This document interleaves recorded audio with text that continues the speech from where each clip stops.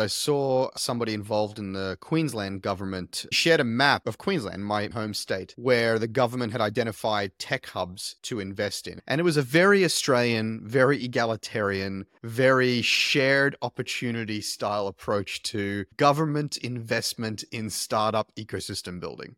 And it was completely wrong. It's the completely wrong approach. You're listening to the Startup Podcast, a show focused on helping you build, run, and invest in Silicon Valley-style startups. Whether you're an investor, founder, or operator in a startup, you'll gain insights on the principles that power high-growth disruption, the way Facebook, Google, and Uber do it. The conversation starts now.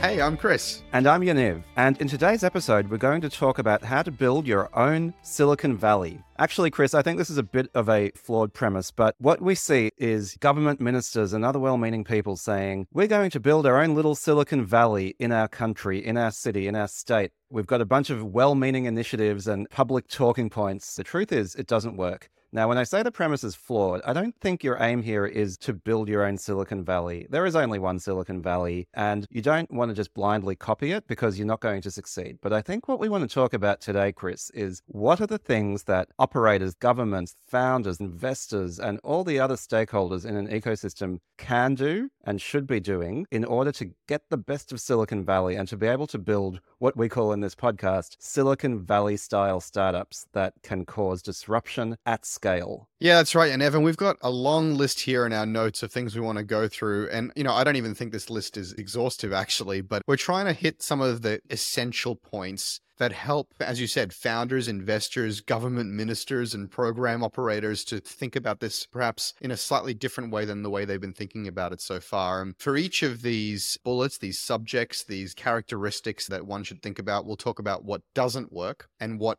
does work. And I think what people will find is some of these ones that we're calling out are a little counterintuitive or even directly in opposition of what we've seen, at least some of our local programs and local government ministers pushing for as well. So maybe a bit of spice here, but also hopefully some really valuable advice and a framework for how to think about how can you support an ecosystem without stifling it, which I think is often what happens. So let's start with how do you create a genuine marketplace of ideas, or even, Chris, just a genuine marketplace? Let's start with what doesn't work. Early, when I came back from Silicon Valley, I went to some of these programs, these events, these meetups, where I heard a common refrain, which was like, we're not coordinated enough, and we need to all get together in a room and talk more, and we need to have better programs, and we need to have more government investment. There's too much going on, or none of these things are working. And it struck me that there is no government coordination or planning in Silicon Valley. There is no committee where everybody got together and decided thou shalt organize Sand Hill Road in this way. There is no official government body picking winners and losers.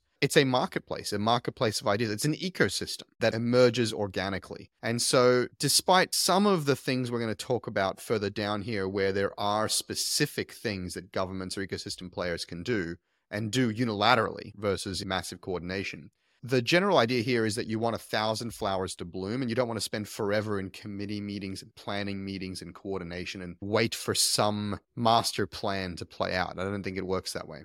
What we're actually talking about here, Chris, is capitalism. And that's right. Really, startups and the startup ecosystem is a fairly unbridled form of capitalism, right? There's a reason why venture capitalists are called venture capitalists. This is really about risk equity and having that sort of organized chaos in the market signals that are the strength of capitalism. And I think what happens is, even in capitalist Western countries, quite often when you have governments who are looking to see how can we grow our startup ecosystem, they start to turn a little bit in the direction of a planned economy. And by the way, I'm not a libertarian. I think governments have a massively important role to play in creating the right environment for the right type of capitalism to thrive in the interests of the citizens of that country, right? So capitalism is rarely unbridled. Capitalism is something that has a lot of influence and regulation and nudging from government. But what doesn't work is top-down planning and saying, these are the industries that are going to work. These are the startups that are going to win. This is the way in which all the different players in the industry should be interacting with each other. No, you are fertilizing ground. You are tilling the soil. You are not telling the plants how to grow. right? And that's really when we talk about 1,000 flowers blooming. You want to create a vigorous capitalist marketplace of ideas and marketplace of capital. Otherwise, you will end up with inefficiency and with stunted growth. Yeah, as a kind of product and platform thinker, I really think of this as like building a platform. I think government and some of the key stakeholders are responsible for the core primitives and the core, let's call it, programs and initiatives that create space for capitalism to thrive. But once those platform primitives are figured out and the programs are in motion, they need to then get out of the way and allow 1,000 flowers to bloom and allow the ecosystem to thrive. And so we've put this at the very top because it's very important. It's how can you build or enable these core platform primitives to allow these startups and investors and operators to thrive in your particular ecosystem, in your particular part of the world.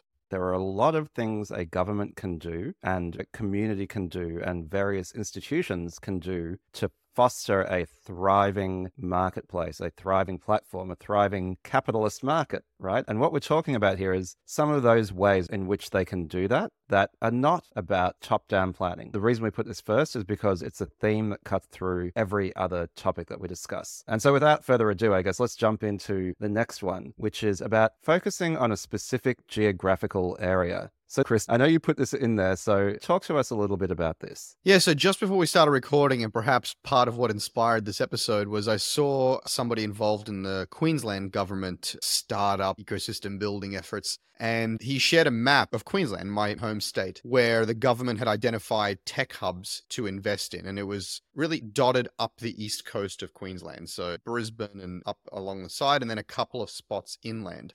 And it was a very Australian, very egalitarian, very shared opportunity style approach to government investment in startup ecosystem building.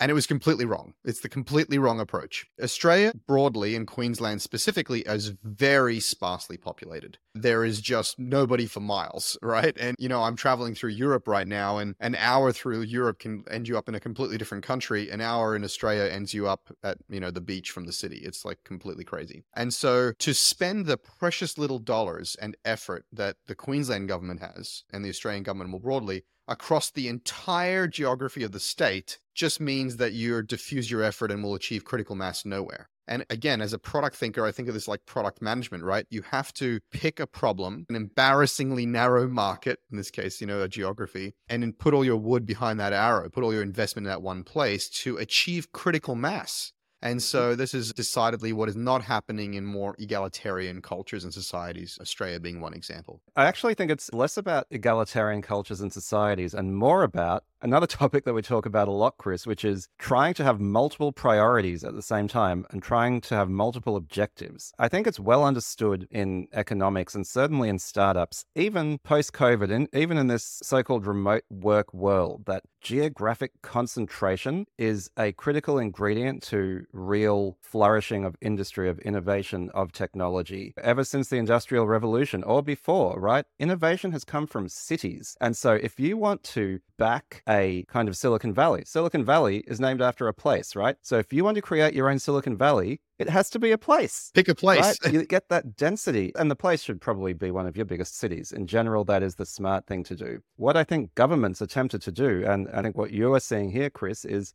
can we use this as an opportunity to spread economic growth and opportunity across all of our citizens wherever they live? And that is a wonderful and lovely idea. Unfortunately, it doesn't work for all the reasons that we just discussed. And so if you want to invest in one place, and nearly certainly that place should be your biggest city. Yeah, it's a lovely idea that's dead on arrival. Yep. Let's be clear. So the next idea we have here is focus on a specific vertical. So we just talked about focusing on a specific geography. Now we're talking about on a specific vertical. Yaniv, you added this one actually. So do you want to take it away? Yeah, absolutely. So I think, again, what we see in Australia, but I believe this is applicable in many countries in the world, is that when the government focuses on these things, they say, we're going to be the Silicon Valley of biotech, or the Silicon Valley of renewable energy, or the Silicon Valley of robotics. And, I think the gap between what doesn't work and what does work is a bit more subtle than some of the others. And so I think what does work is to make it easy to capitalize on natural advantages, to take tailwinds. And the tailwind can be cheap cost of manufacturing, if you happen to be in a country that has a cheap cost of manufacturing, or universities or areas of particular expertise. If you look at the history of Silicon Valley and innovation in the US, so much of it came through academia and through government, through agencies such as DARPA, the Defense Advanced Research Projects Agency, that funded a lot of research, right? And so it's like, okay, if we need to invest a lot in our military, what can we get from that? You're capitalizing on your natural advantages. I think the key with picking a vertical for your country or for the hub that you're trying to build is about these natural advantages. Silicon Valley actually has a kind of natural advantage, which is that it's very good at consumer, it's very good at platforms, and it's very good at SaaS. New York is very good at fashion and fintech. LA is very good at content and media tech. And they actually specialize in a way. If you are in a place that is rich in, let's say, tourism, I think there's an opportunity to focus on tourism. If you're in a place that's resource rich, stuff you dig out of the ground, maybe there's an opportunity around that. And so I do think, similar to the idea of picking your geography intentionally, picking your verticals intentionally can help put all your wood behind one arrow and supercharge that ecosystem and accelerate your time to critical mass. It's kind of like a nuclear reaction, right? The next key tactic we've got listed here in terms of building your own Silicon Valley style tech hub is to elevate your expats. You know, what doesn't work here is spending a lot of time putting academics, politicians, career coaches on stage as exemplars of startup operations and just to talk endlessly about government programs or academic theories or what have you. What does work is chances are in your community right now, there are people who have had real meaningful success from inside your country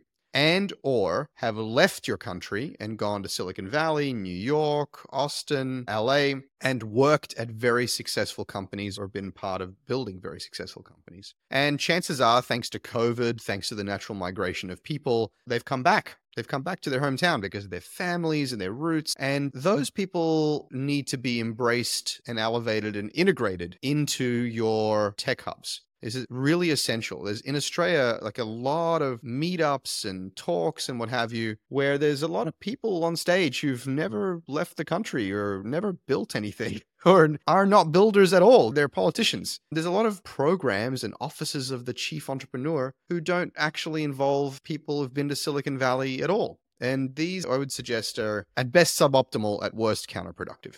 A lot of things that make Silicon Valley great are to do with the fact that people come from all over the world, the most ambitious, the best, and the brightest. So many of them go to Silicon Valley. The US is an immigrant success story. Silicon Valley is even more of an immigrant success story. The stats on the number of first and second generation founders in Silicon Valley are insane.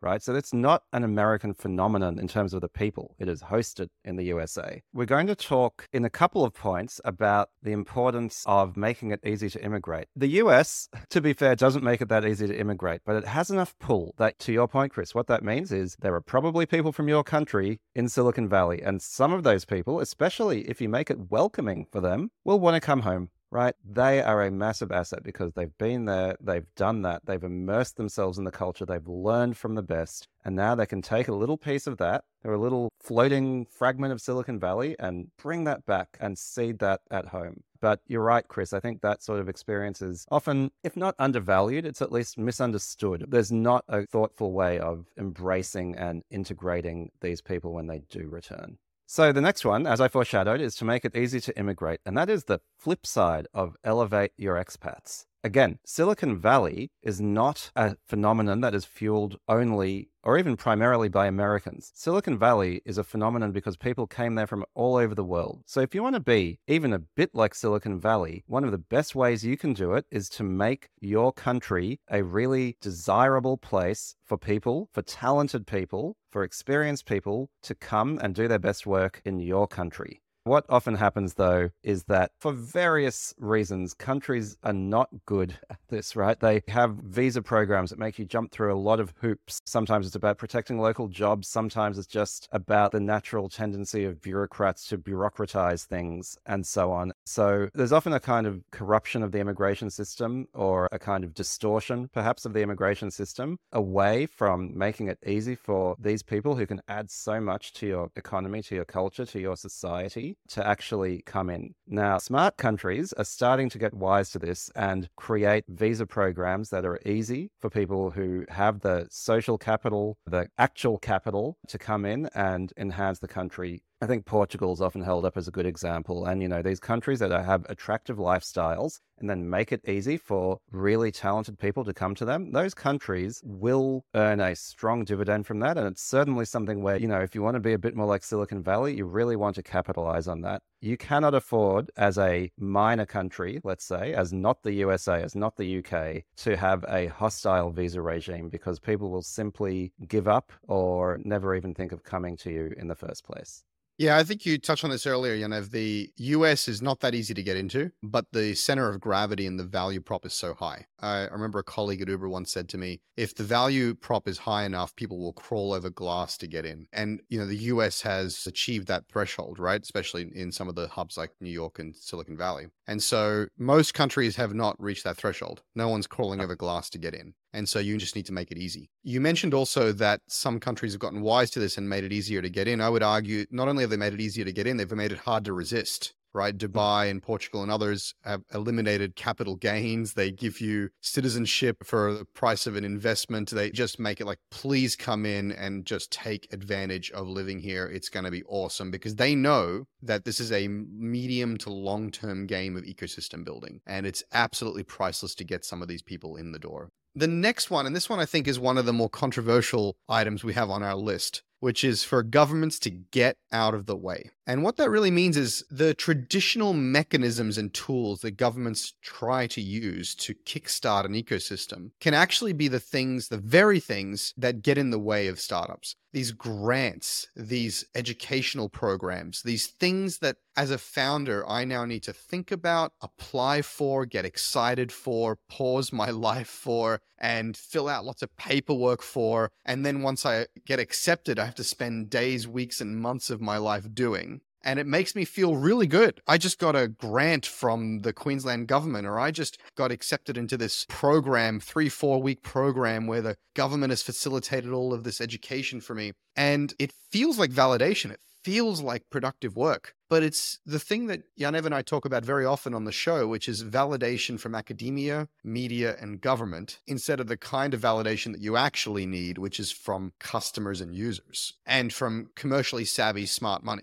And so these programs, while very well-meaning, and in some cases have produced a helpful leg up for some founders some of the time, can be ultimately very, very distracting and destructive if they're not designed correctly. So rather than a grant you apply for, some kind of tax efficiency for the right kind of investment or being in the right kind of geographical area, which happens automatically or after the fact once you have momentum. I mean, it's interesting. When I think about grants, I think about venture capital, right? Because in a sense, what equity investors are making is also a type of grant in return for equity, right? Sure, it's an investment, but it's not a traditional investment because they're investing in a business that has no real enterprise value yet. They're giving you a grant in return for equity. But we've talked a lot about when we think about smart money and dumb money and different stages of startup investment from VCs is that the level of due diligence is different, right? And one way you can tell dumb money is that you're looking to raise a pre-seed round and you've got investors like crawling up your ass and basically asking you to provide 3-year projections and give tranches and like paperwork and financial models and all of this stuff. It's like, you know what?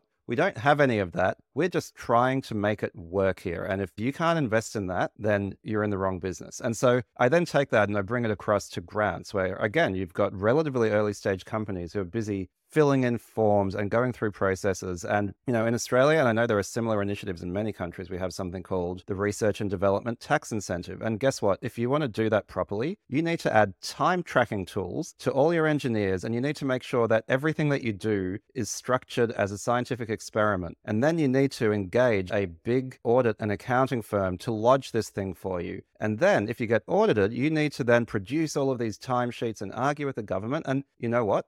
All of this is a massive distraction, a massive waste of time when you should be focusing on iterating quickly, on focusing obsessively on that thin slice, on your customers, on disruption. And instead, you are being tied up in non-productive paperwork that is effectively a form of due diligence. So grants themselves aren't bad, but I think it is very difficult for a government to spend taxpayers' money without feeling that they've got the adequate controls in place. And unfortunately, those controls are usually detrimental to the startup. And so you need to be really careful. Like, there's a grant that's low paperwork. If you're lucky enough to live in a country where those sorts of things are available, then fantastic, right? Free money, it's great. It's like you're getting an investment and you're not even giving away any equity. That's lovely. But understand that usually you're giving away something else, which is your time. And that is actually at an early stage more valuable than your equity. So be very, very, very careful of that.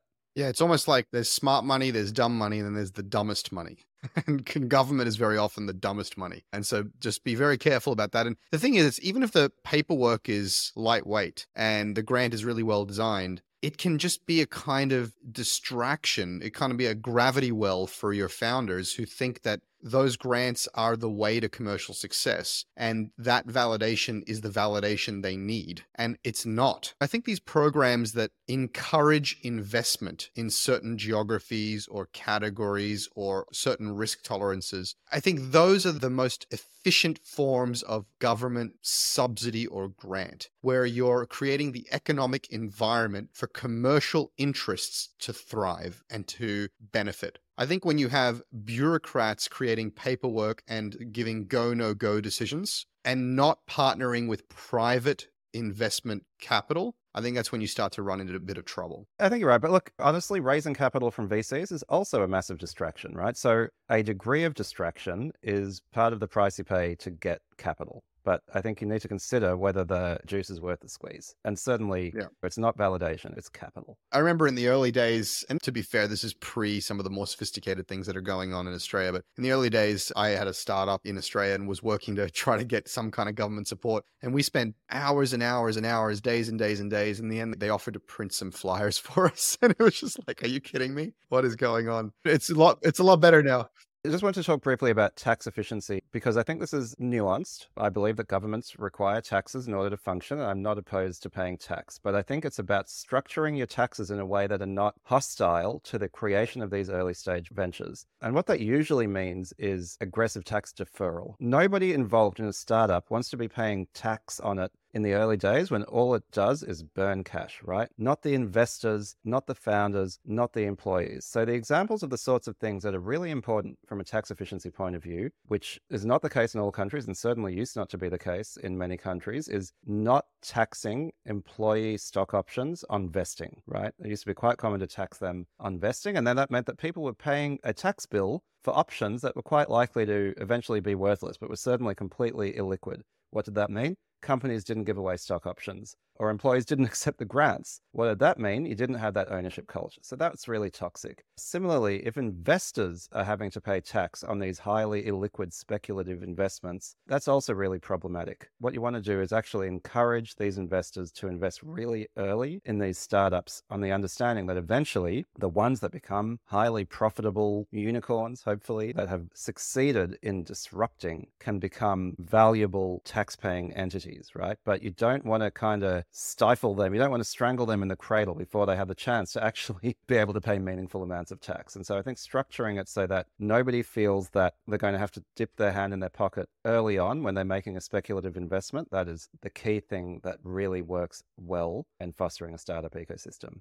Yeah, you reward speculation and then you tax success. If you do it the other way around, you won't get to the success part. I think Bernie Sanders and Elizabeth Warren were proposing a law in the US to tax stock vesting, which would have cratered Silicon Valley, which is, it's crazy. Crazy time. So the next three ideas here do require a little bit of intervention and a little bit of thoughtful, nuanced approaches. The next one we wanted to talk about is finding a way to encourage large corporations and potentially government to be buyers of startup products and startups. And so one of the phenomena that I think doesn't get talked about enough in the US and in Silicon Valley is that companies, substantial companies, are willing to buy from and ultimately the entirety of startups. And you very regularly will see very large brands, very large companies buying products from startups, and very proudly so. And then when the timing is right, investing in or then ultimately buying these startups. And you see that happening a lot less in Australia and other smaller ecosystems. These larger companies are risk averse. They don't want to make the wrong bet. They're concerned these startups might collapse or go away. They want to build everything in-house and so on and so forth. They don't have sophisticated venture arms that are investing in these startups. And so this is a key part of the production line where there's pre-seed and seed and Series A and Series B.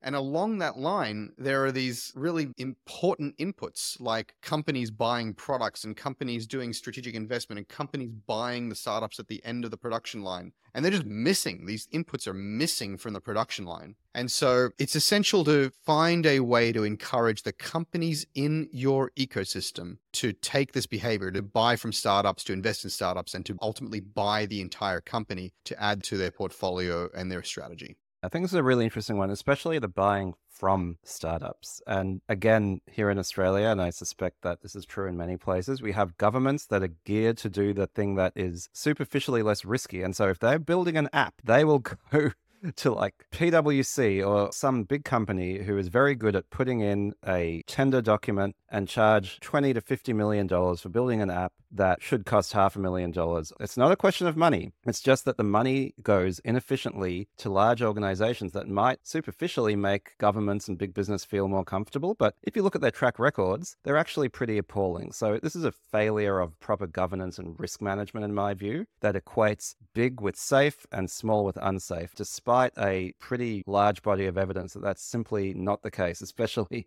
in software and tech. And also custom is better and off the shelf is worse. That's also another failure of imagination, right? Because custom means you have to maintain it and you have to iterate on it. And that's not going to happen. Whereas if you can find a startup that is actually designed well, has a great product strategy and product vision, and you can bet on their app as a going concern, that is often better than trying to custom build the thing. We're getting to the end of this, folks. The next one is, in a sense, the hardest and really less actionable from the top down, but so important, which is changing the culture to being one that celebrates the taking of big bets effectively and of excellence in execution. Yeah, this one is hard, and it is an aspect of top-down planning and master planning in a way. There needs to be investments in schools, in cultural programs, in media and entertainment that changes mindsets from you must pass your test to succeed and you must become a doctor or a violinist to failure is a required part of any success. Failure should be celebrated, particularly if you learn to call out rather than tolerating mediocrity, to teaching entrepreneurship as part of the DNA of people's lives and lifelong learning. And I really do think this takes consideration all the way down at like the preschool, grade 1, primary school level, all the way through to college and beyond. And kind of preempting our next bullet point, this will take time, long times, generations to filter through. But it's so important and so fundamental to the attitudes it takes to create success and creating a Silicon Valley style ecosystem in your country. Absolutely. We're kind of going from a industrial era way of working where it's like, yes, you need to study to the test, to a knowledge worker era where you really want to reward people for thinking innovatively. And I think it is challenging for education systems to evolve, but to the extent that we're talking about how do governments help, right? Governments tend to run education systems or have strong influence over education systems. And this is one place where we're like, okay, how do we celebrate failure and celebrate success even more And how do we call out mediocrity and I guess create a culture where excellence of execution is more important than having consistency of outcome? We had an episode last year. One of my favorites was really about the ways in which startups are like poker. So how do we create a culture that rewards great poker playing rather than kind of playing it safe? And it's not easy. It's not easy, right? When there is so much disconnection between the quality of the input and the ultimate outcome on any given point. But it is really important if you want to create this culture that actually rewards innovation. Education systems do evolve far, far too slowly. And, we've blown past the Industrial Revolution, but yet the education system is still modeled on that. And we've moved from information memorization and repetition, which was really optimized for the Industrial Revolution, through to information synthesis for the Information Revolution. And we've already blown past that. We're now in the AI revolution, right? And being able to synthesize content and produce reports and analyses. The new skill that's required is imagination and asking the right questions. It's fascinating. My wife is actually a high school teacher, and they're having a hell of a time with ChatGPT right now, because what's happening is, although they're trying to incorporate it, fundamentally the mode of assessment means that students will be tempted to use ChatGPT, and that in a sense should be encouraged. But then the question is, how do we test valuable skills that are valuable now that these tools exist? At the moment it's still sort of being treated like plagiarism, like if you've used AI then you've cheated. And we need to get to the point where we're like, okay, you are going to learn valuable skills, and we will be able to differentiate people who are really good at using AI and asking these questions from people who are not. And we're going to teach those skills. But it's not easy. It's not easy at all. The question is not how do you defend the test against AI? The question is, how do you redesign the test to test things that are relevant in an AI world? Exactly. And that is such a profound and fundamental shift, not just for education, but for hiring and for designing your products and companies moving into the future. So it's just profound. And then the final trick, the final characteristic, the final consideration that we've got listed here, and I'm sure there are many, many more, for building a Silicon Valley style tech hub in your local community is, frankly, time and patience. Everything we've talked about, as is probably obvious to you, it will require a great deal of thoughtful, intentional action over time. And by time, we mean decades.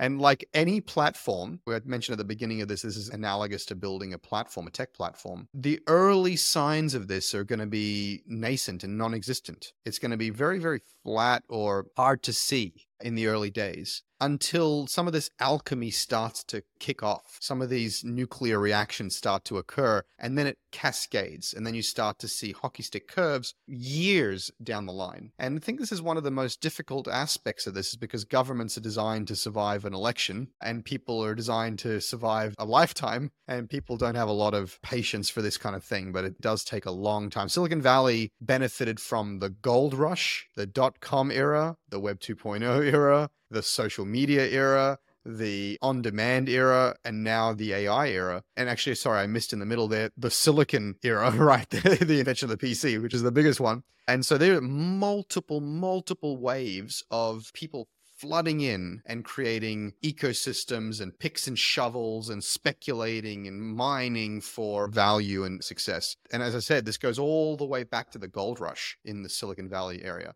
And so it's long trends, long time horizons. Yeah, and I've kind of already alluded to this in this episode, which is I do love gardening as an analogy. And, they talk about the great gardens that were planted by people who would never see their vision fully realized because they were planting oak trees and things like that take decades and decades to grow. An ecosystem, if you think about it, a garden is a type of ecosystem, and ecosystems need to be given time. There's no such thing as an instant ecosystem, just add water. And that is frustrating. But once you internalize that, you get a kind of patience and wisdom that's really valuable. And of course, it doesn't mean that you have to wait decades to see results. What it means is you will continue to see incremental improvement over decades. You cannot speed run your way to the final outcome that you want. But every action you take is a vote in favor of the type of culture and ecosystem and structure that fosters innovation and really drives a huge amount of growth in your own country. And so you're absolutely right. One of the key ingredients that has made Silicon Valley so successful is simply that it's been doing versions of what it's doing for quite a long time. Even if you exclude the gold rush, even just going back to that silicon era of the 50s and 60s and 70s, they've been doing tech for well over half a century, and very few other places have even been doing it for 20 years. So there's just a huge amount of time and compounding that goes into that.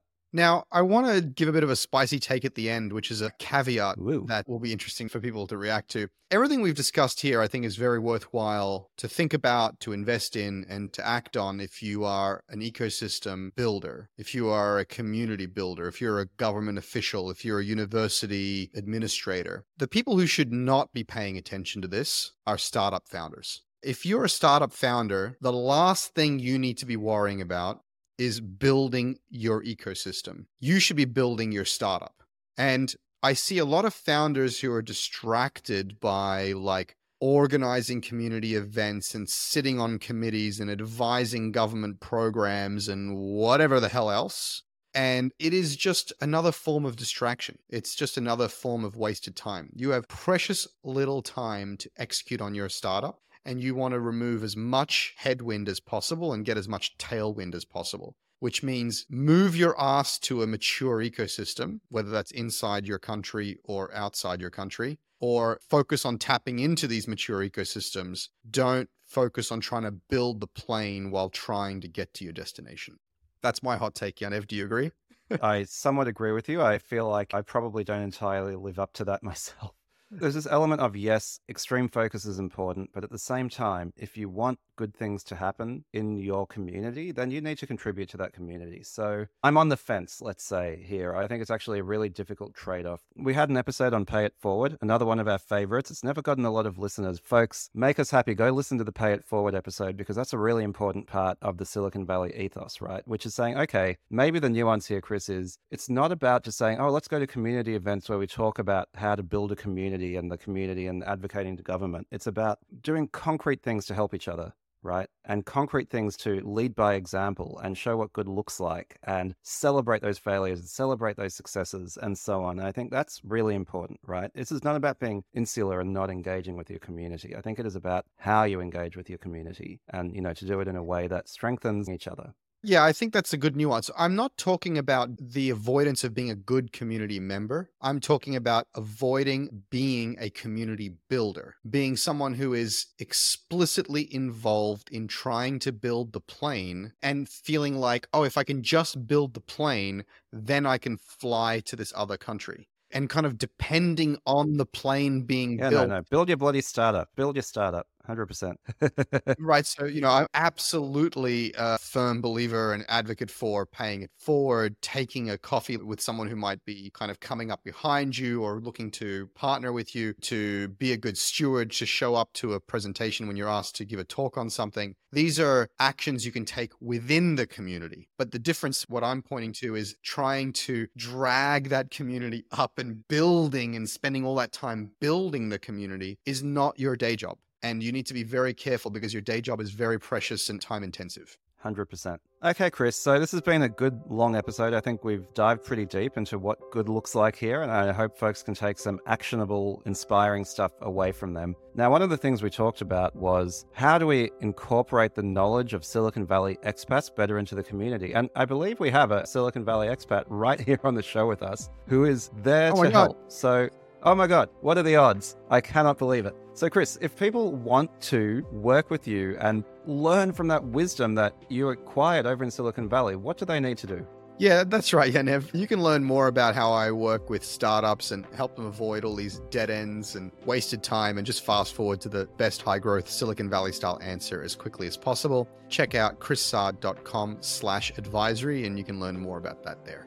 Absolutely. Now, folks, don't forget to honor the pact. If you listen to this podcast and you get value from it, please follow us in your podcast listening app and on YouTube, rate and review us, and give us a shout out on LinkedIn. It really puts a pep in our step and it helps other people find us. So if you're getting value from it, help other people get that value too. That's right. It helps us to help more founders. And that's really the core mission for the show. All right. That was a fun one, Chris. Thanks so much. Have a good one. You too, Yaniv. See you later, guys. Bye-bye.